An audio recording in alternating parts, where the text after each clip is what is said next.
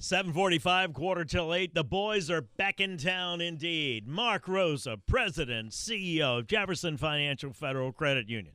Tommy Tucker, host of WWL First News. Here we go. How you doing, Mark? Tommy, how are you? Happy Friday to you. Happy Friday. It was quite the energetic opening, huh? Yes, sir. Absolutely. I count on you.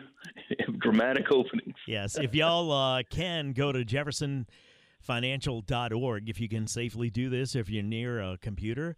And then you'll see in the middle of the page financial calculators. You can click on that. That will take you to mortgage calculators. You click on that, and then you'll find rent versus buy second from the bottom. Click on that, and you can follow along. If not, I would suggest when you get to a place where you're safe, you can download the Odyssey app. It's free.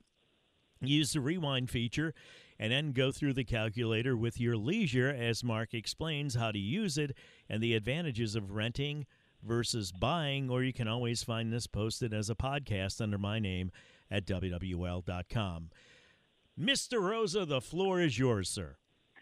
Tommy, this comes up more. I don't want to sound dramatic that it comes up every 15 minutes, but it comes up enough. Mm-hmm. You got people who are living at home, especially in a university setting. I put some time in there, and they finally graduating. They feel good about it. They get their first job. It's a paycheck that's coming in. It's more money than they've ever had. I'm going to gain some freedom. It's time for me to move out. Go rent an apartment. And it's the easiest thing to do. It's a less friction. It's a quick decision. I could live by my friends. They live right over here, and I'm down the street, or I'm in apartment, 4, and they're in number 7. And it's maybe a decision that's made in haste, and they don't sit down with it, and they don't think about building the equity. And I've known people, from an extreme standpoint, I've known people that have rented. Think of one guy in particular, a friend of mine. He's rented the same apartment for 35 years. Mm. So you would say, oh, man, all of the rent increases over time, all of the things that have happened over time, all of the increases in cost and everything, and you're going to walk out at some point with nothing. You're going to walk out having paid the landlord for all that time. Decades have gone on, and you're not going to have a thing to show for it. And the harder decision, naturally, is to sit down and say, well, okay, I realize this intuitively. Let me buy my own place and start increasing the value and start accumulating some equity in the property that I would own. And for so many, it's like, gee, well, okay, well, when I start putting a pencil to it, and they're probably not doing the best job because you really have to turn to the calculators you mentioned earlier because it takes in things that some people may miss.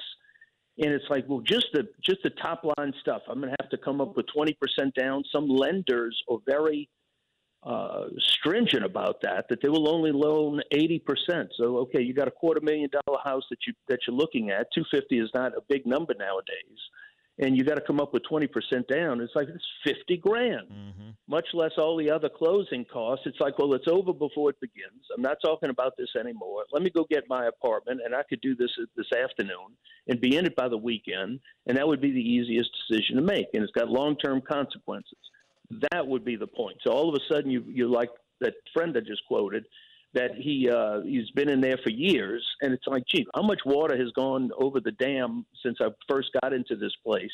I don't have a dime of equity. I can't sell it. I walk out the day I walked in with nothing in my hands, and it's really it's sad when you see that. It's like, gee whiz, you could have owned the place by now, and if you choose to sell it, naturally all the money comes to you. And those are the decisions that really are hard for people, and a calculator is a must because it puts the ingredients in that you may not realize. And, of course, with the calculator, it never gets mad at you. I was playing with trying to blow it up this morning and say, well, let's say I'm moving into a house and I've got a $2,500 payment, which would be, I think that's a fairly substantial payment. And then I'm moving into an apartment potentially and I have an $800 payment, and it's saying, well, you're not going to break even with that. You're going to do better if you're renting, and it'll give you a graphic display, and it'll give you numerical displays by saying that, well, no, for that, with those ingredients, it's probably better for you to rent. But when it gets a little bit closer, and what I've noticed of late, Tommy, that people are saying, well, I'm renting an apartment. How much are you paying? And it's $1,500 a month, $1,800 a month. I'm seeing these around the city. I'm seeing these large, what I would call large rental payments. And it's like, no, you're in purchase territory there. It's like, I can't come up with the 20%. Well, you don't have to. You could find a lender, and in our case, we loan 97%. So you could find a lender that is not rigid about that down payment and a little bit more flexible there, and under qualifying conditions, and you're moving in for a fraction of what somebody else might be charging. And they, each financial institution can manage its policies on their own, and they want to build their portfolio in the way they want, meaning being more conservative or being a little bit more flexible. And then it becomes a little bit, you put those in the calculator, and it brightens the day a little bit, because you don't have such the outlay. Another question that comes up is, well, I'm going to work. I got a good job. I'm work here, but there's a potential for me to move to Houston in 3 to 5 years. Oh, well, that usually tips it toward the rental side. You wouldn't have to come up with the closing costs and deal with the maintenance and do those types of things. If it's that temporary, meaning your job situation or your desires, many times it's easy to just get in, rent, sign a lease. When the lease is over, you move into Houston as you initially thought, and then life will go on over there. You'll meet the same decision when you get to your destination. So now in Houston, should I rent versus buy? And that starts the party all over again. But it's, a good friend of mine was texting me this morning. An attorney made more in rental property than I did in law, and that's his profession. Wow. Yeah, so, it took me by surprise. He's never said that to me before, but he said it this morning. He says, you want to, that being in the rental market, there are responsibilities there, being a landlord. But he quoted, I'll quote him to say, well, you make money while you sleep. You make money 8 days a week. You make money on the property, and there's not much managing to do. And that shows, with the rental market, people accumulate some rental properties, rent them out. All that accrues to the landlord, accrues to the owner. And that's, on the basis of somebody is renting, they're going to move out without any equity in it. All that money accrues to them. And there are some responsibilities there on both sides, being a landlord as well. You got to keep up the properties and worry about the area.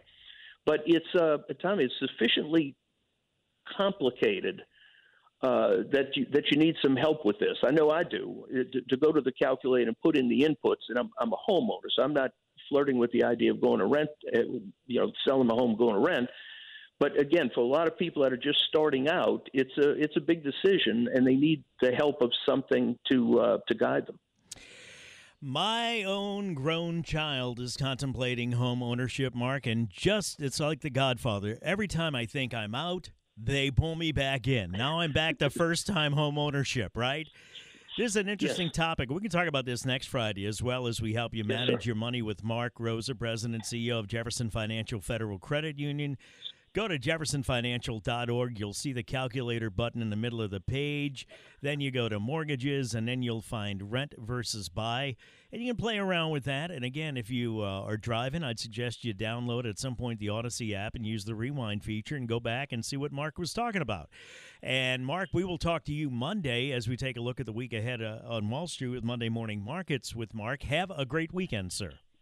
You too, sir. Thank you. Thank you for all of your help. 7:54, 6 till 8. Traffic now on WWL.